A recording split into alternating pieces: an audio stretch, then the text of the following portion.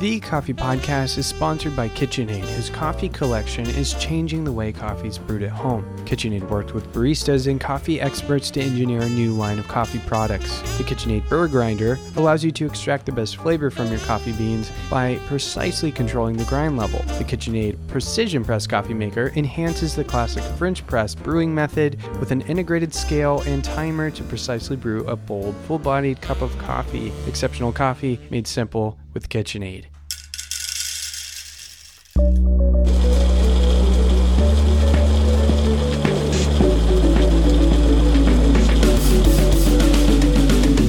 You're listening to The Coffee Podcast, where our focus is people and our language is coffee. This conversation is a living continuum that includes every link of the coffee value chain from before the seed to after the cup.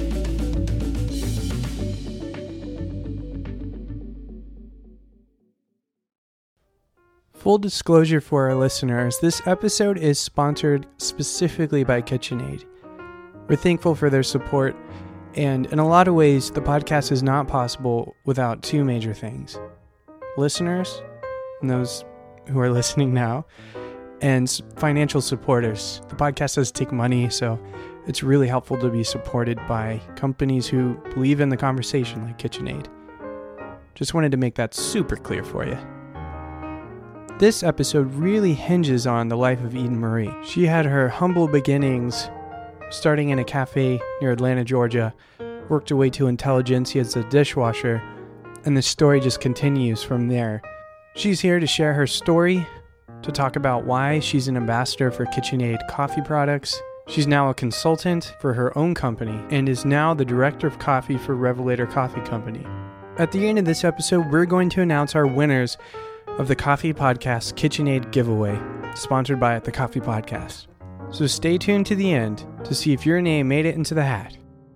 So without further ado, let's get this conversation rolling. My name is Eden Marie Abramowitz. I am currently working as the director of coffee for Revelator Coffee, which is a Southern coffee company.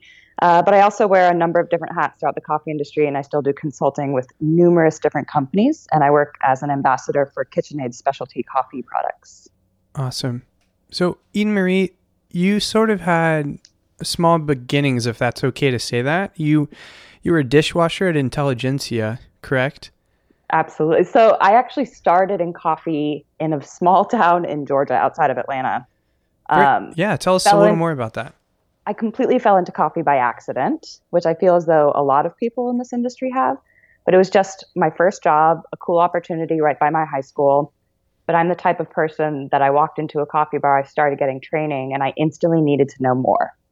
So I hit the internet, I started watching blogs, I started participating in barista competitions and traveling more and more for coffee. Then Intelligentsia Coffee was wonderful enough to give me my first kind of big break in the industry, and I moved out to Los Angeles at the beginning of 2011 to start washing dishes for them. Wow, so your big break was a chance to wash dishes, which I always hear stories of people who are somewhere much further along in their journey, especially in food. And a lot of great success stories start at the dishwasher level. So that's really neat that that's where you were. And it sounds like that was sort of your foot in the door to the rest of the industry. Is that fair to say? It was my foot in the door to the rest of the industry. And like you said, so many people start working at the dishwasher. And the beautiful thing about being back there is you get to learn from everyone that is also working in that establishment. So I feel as though I have a different perspective of the retail coffee business because I've seen it all from back of house to front of house to upper management. And I think that not everyone has had those opportunities, and I'm very grateful for them. So you've done much on the cafe side. You've done training, you've managed, and you've even led product research. What motivated you to wear so many hats? How did that happen? I have this unwavering hunger always to learn more. So when I get into a position, and I was in education for years, training, I was in management for years, leading one of the top coffee bars, and I always was kind of looking at the person next to me, admiring their skill set and perhaps a different department, and wanting to question them and get involved in those different areas. So I think it's really driven just by a hunger for education, for personal development.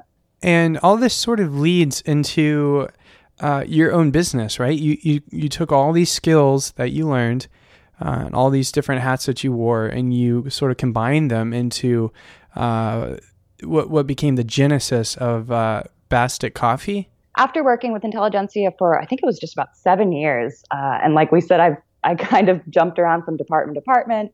The company was growing and was at a certain size, and this just kind of seemed like the next logical step. The owners were incredibly supportive of this move and actually helped me with the transition.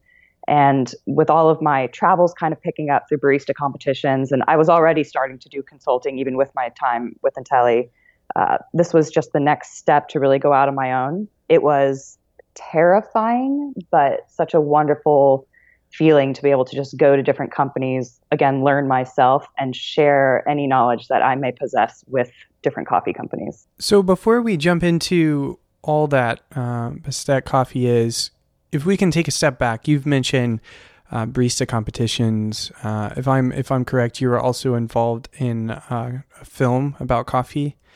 You wanna expand on some of those experiences for our listeners? Yes. So if you're not familiar with the barista competition, it's basically a service competition. There's actually a couple different coffee competitions. Some people do Brewers Cup with manual brewing, and barista championships that I participated in. We're actually serving several courses of espresso-based drinks to sensory judges that are consuming the drinks. But we also have technical judges kind of up behind us watching everything that we do, making sure that we have extremely clean workflow and that everything is kind of top-notch for a barista. You're also mic'd up and presenting the entire time. So it's a little bit of a book report on whatever coffee you chose, and you usually tie it into kind of a bigger idea. I actually come from a theater background growing up. So I majored in musical theater for a minute. I am very comfortable kind of performing and sharing different ideas with people. So barista competitions kind of combined my two loves of coffee and communication and performing in one go. Okay. So I was a barista competitor probably 4 or 5 years. And during that time, there was a documentary made featuring a couple of us out in California, Southern California. And that documentary it was pretty successful. And it's been a wonderful kind of door and entry level for people to understand the crazy world of barista competitions and all the little idiosyncrasies and beautiful hard work that goes into it.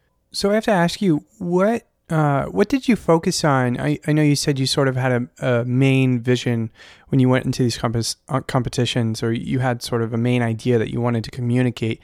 What were the ideas you were trying to communicate, and how do they tie into who you are in coffee?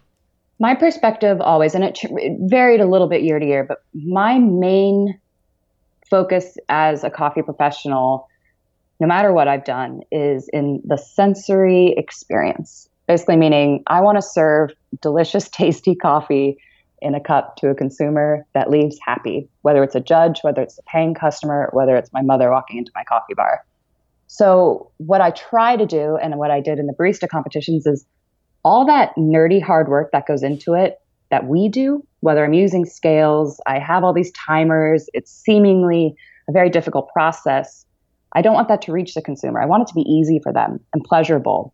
And if and when I do share any of those like nerdy little details that go into it, I want to tie it again into the sensory experience. So if I'm sharing a fact about coffee, or I'm sharing a fact about crazy brewing ratios that I'm doing, how does that impact you? How does that change what tastes you're going to be picking up and perceiving in the cup? So one of my favorite barista routines I did many years ago, I actually drank the coffee with the judges, and you have to give very accurate flavor descriptors. And I was able to talk them through sip by sip the changes in the coffee as it cools, different changes in the tactile or body sensations they're getting. So it sounds like you really worked your personality into your competitions. I mean, you have that theater background, and you have that desire to serve delicious coffee to whoever it might be on the other side of the cup. And how would you encourage maybe baristas who are listening, or people who want to be in coffee? What sort of advice would you give them on the road to being a barista champion? Whenever I talk to anyone that wants to compete, I ask them, what do you want to say? And a lot of times they'll immediately say, well, I have this awesome coffee. It's a geisha from Panama. And they get excited about that. And I get it. And that is important. But take a step back. Why are you competing? Is it for professional personal development? If it is, that's fine. Is it to share this idea? Has there been something plaguing your brain, or is there a different perspective in the coffee industry that you want to share? That's going to be that thread that will tie your routine together, and it can be kind of ongoing through the entire competition season and potentially through even years like it was for me. I want to jump back to your consulting business and ask you sort of one straight question. Mm-hmm. What was it like pioneering your business as a woman in the coffee industry? It's always a funny question that I actually am faced with often when I talk to people. It's funny because I don't have anything to compare it to, because I've always been a woman in the coffee industry. Sure, so yeah. I don't know what it would be like to not be a woman.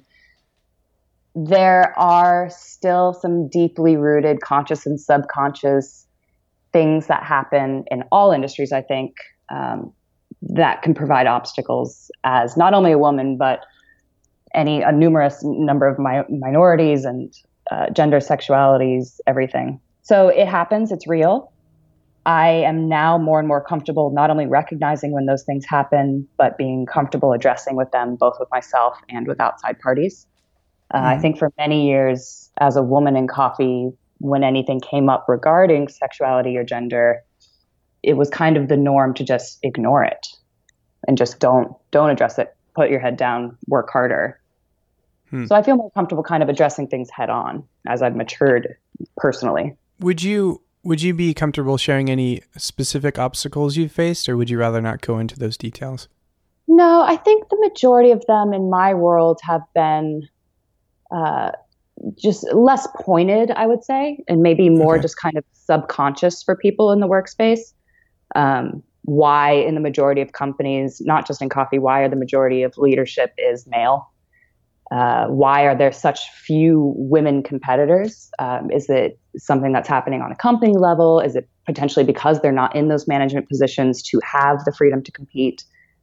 So the way I kind of tackle it, and what I really put effort doing now, is with my staff. We have up to 20 retail locations with Revelator Coffee. I'm currently and actively going out and pursuing and finding everyone on my staff, and trying to have one-on-one conversations to see who wants to compete and how we can support them, and who wants to potentially pursue leadership, and what can I do to support you? Because I have learned that not everyone is going to put themselves out there or put themselves out on a limb in the same way.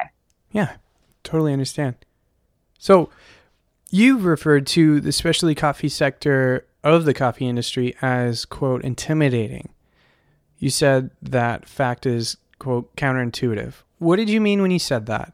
And how does that tie into KitchenAid's line of coffee gear?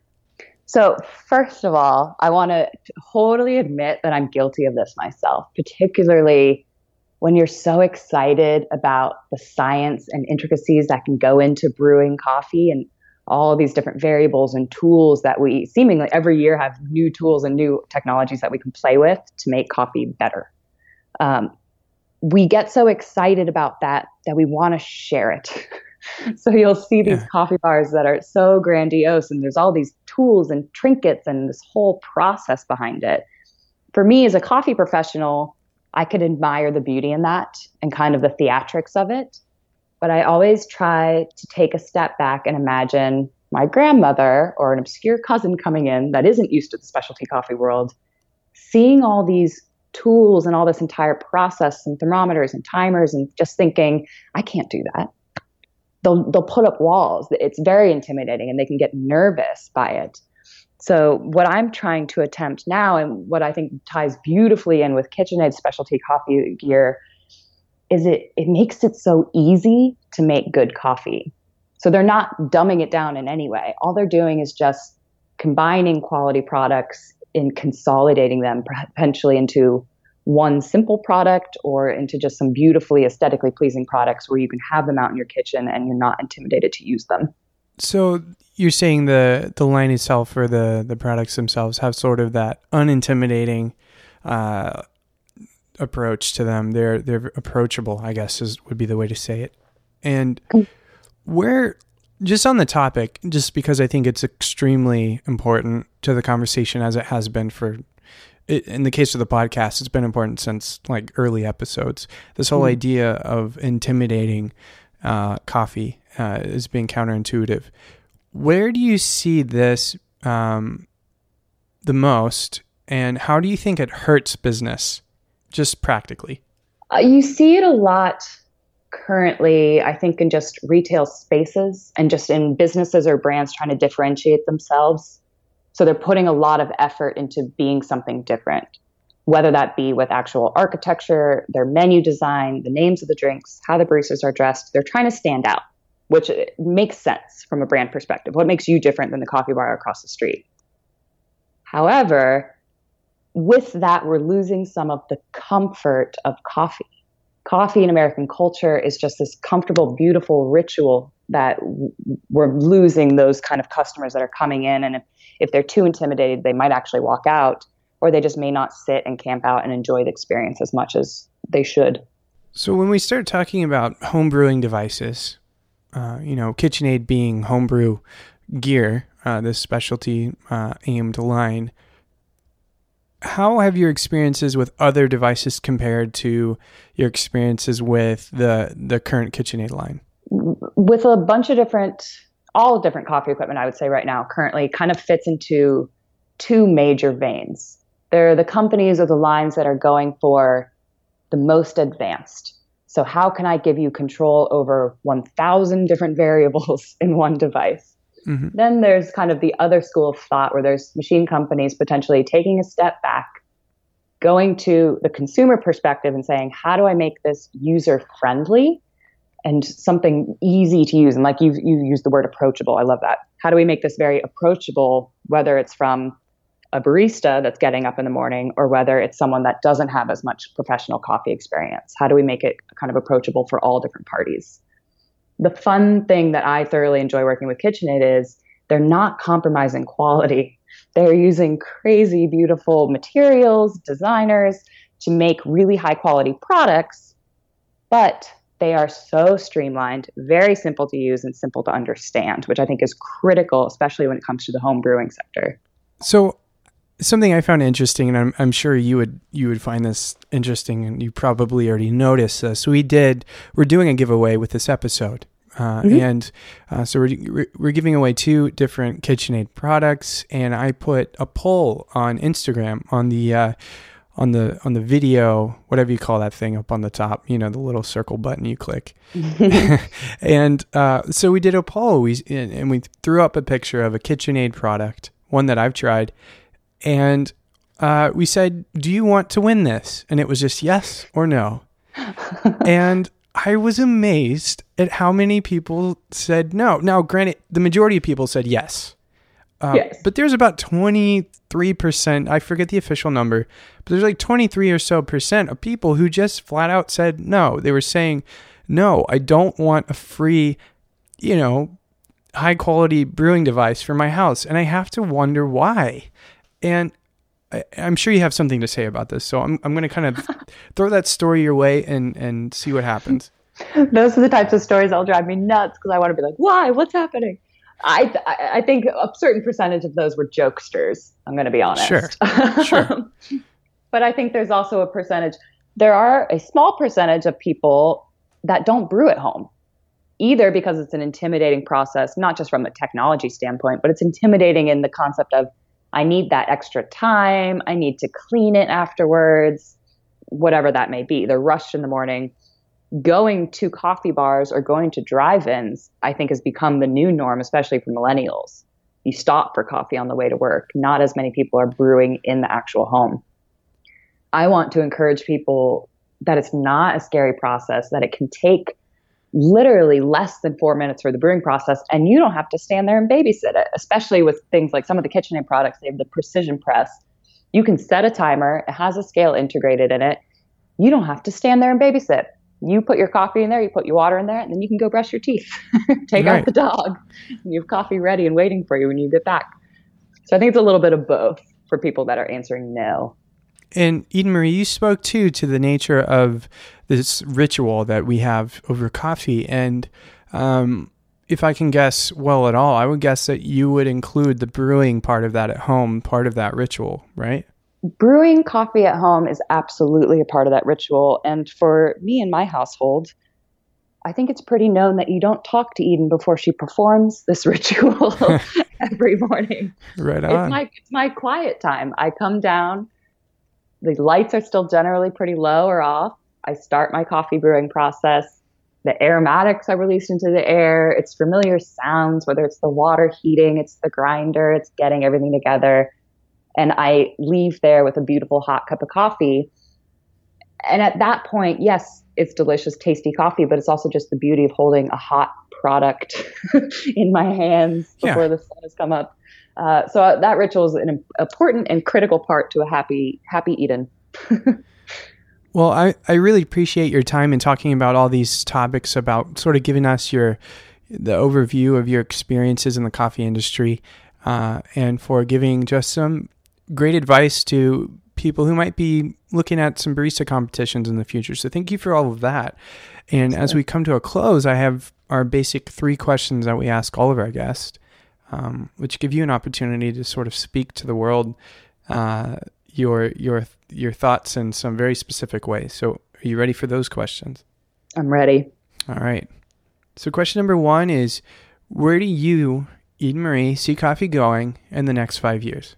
The biggest trend that I've noticed in this past year, and I've been growing along with it, is coffee brands and coffee companies are having to expand their offerings. No longer are you just seeing coffee bars serve coffee and bars serve alcohol and restaurants serve food. All of these companies are rushing onto the food frontier, the alcohol frontier. And the way I view it, particularly when I'm working with retail locations, is just overall building beautiful hospitality spaces, which just sounds so silly, but my goal is to have someone sitting and camping out in my coffee bar or establishment, and my services and my products kind of go throughout the day with them. They start with a coffee, they may add a pastry, I have a healthy juice offering, even going into the night, they can have a beautiful glass of wine or a cocktail, all with excellent quality and all with some sort of beautiful synergy between the products, and that we're not this isolated industry anymore. Wow.